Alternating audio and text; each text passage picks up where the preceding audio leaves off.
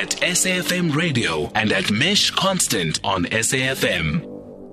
So starting with a really good news story, and of course this year has been a hugely challenging year for tourism, domestic tourism, international tourism, and yet the Coffeebeans Routes, in spite of the COVID-19 pandemic, is celebrating 15 years in the industry, and this year they've won 2 awards, the first being Best Urban Tour Operator in Africa, and we're going to find out a whole bunch more about that. On the line with us is old colleague and friend Ian Harris, CEO of the Coffeebeans Routes.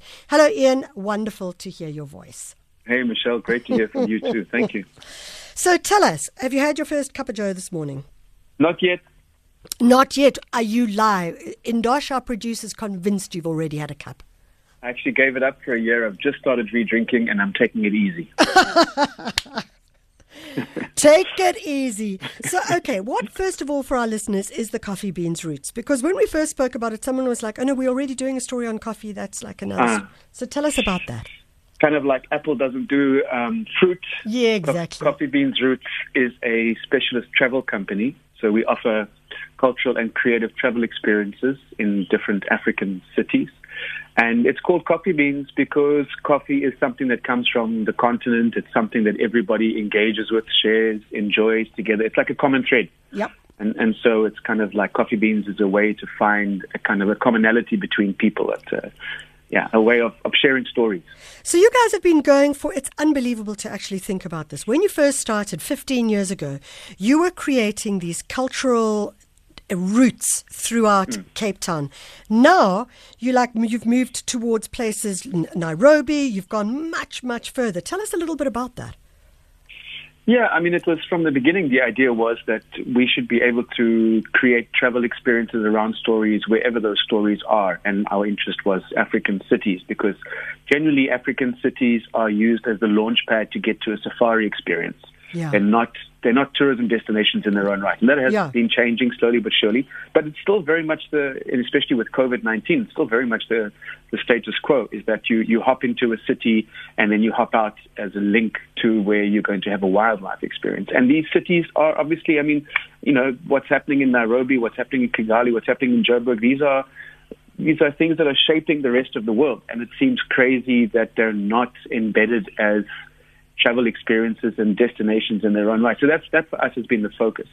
And so it's really about, you know, whatever city we start to operate in is really just as a canvas to unlock stories for the tourism sector.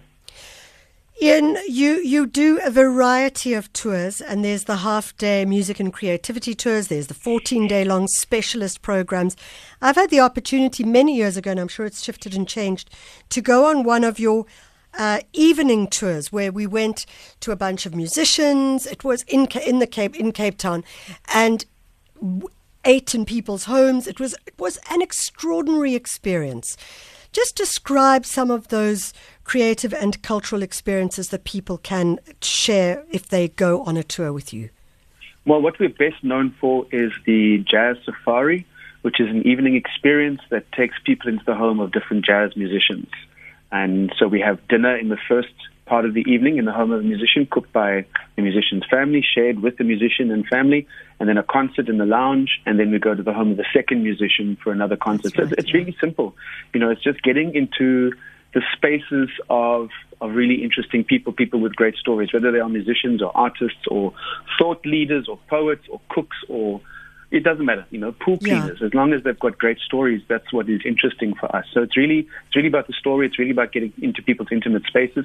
So that would be like a jazz safari, an evening experience, 4 or 5 hours, all the way through to running long-form programs. An example that I like to share is we put together a program for Rutgers University for their business school, looking at quantum economics. So how is economics being done differently in a Southern African context where we're working from the ground up rather than from the top down, and looking particularly at the role of women in collective investment schemes and stockpiles and those kinds of things. And that was a 14-day program where they did a little safari, but mainly we're meeting people who are engaged in changing the economic status of the most marginalized in the country. So it's immersive, it's quite deep stuff on the one hand, and on the other hand, it's quite light and it's entertaining, but it's still engaging. And I think that's the crux of it, is that we create an opportunity for people to engage with people in the city that they wouldn't have if we weren't there. So let's look at it. Even though you're in lockdown, or we're in lockdown of sorts, over the last year, you've won 2 awards: silver in the category benefiting local people and best urban tour operator Africa, and that's for the Africa Responsible Tourism Awards. Briefly talk us through that. Yeah, we won 3 awards. I can't get my head around it, actually. We haven't operated since March, and yet we've won 3 awards. On the one hand, I think it says something about the awards, so I'm a little bit suspicious of awards on the one hand. And yet, it's like, I think, we're being awarded for the work that we did up until March this year, basically, because these awards take a long time for the judging process to take place. So I think it's nice. It's been wonderful to receive these awards in the context of something that's really wiped tourism out. And it's for what we've done, up until this point. So up until when we turned 15 in September this year. So 14 years of work. And this year we mark it with 3 awards. The last time we got awards was 2015. So 5 years ago we got 2 awards celebrating our 10th anniversary. Now it's 3 awards. So maybe when we celebrate our 20th anniversary, we'll get 16 awards. I don't know. So what's the third one? I've got Best Urban Tour Operator Africa, which is amazing, and that I'm assuming includes Kigali and Nairobi as well. And then I've got benefiting local people. What's the third one? Let me have a look. We won silver in the African Responsible Tourism Awards earlier this year. That one in particular I love, because that was our peers and colleagues in the industry who conferred that on us. And then LuxLife magazine's Best Urban Tour Operator. Right. And then just the other day, it was the the MEA Markets African Excellence Awards. Wow. We won the South Africa Cultural Travel Specialist of the Year.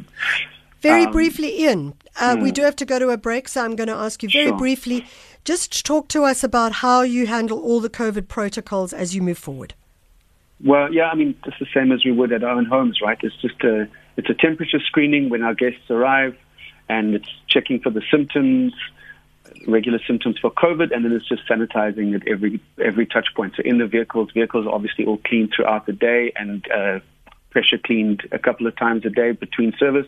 And then in people's homes, all the touch points, sanitizing and temperature screening. Yeah, exactly as we would, the normal protocol that we've become used to all the time. Yeah. And then it's just, things around food, especially, we have to be particularly cautious. So even when guests are not present, it's making sure that kitchens are properly sanitized. Yeah. Ian, I want to wish you the very best. I think we are moving into the holidays and certainly looking at domestic tourism and traveling around the country in all sorts of ways. And I hope that people do take advantage of you at such a time, because you do excellent work telling the stories of our country and our people, and also demonstrating the wonderfully diverse spaces that we have in this country as well. So congratulations. Thank you, Michelle. Ian Harris, he's the CEO of the Coffeebeans Routes, and if you want to look it up, just look up coffeebeansroutes.com, COFFEE beansroutes.com, and check it out. See the different storylines and narratives that you can get involved with, music and creativity tours, specialist tours, really a wonderful, wonderful way to get to know your country and certainly other countries as well.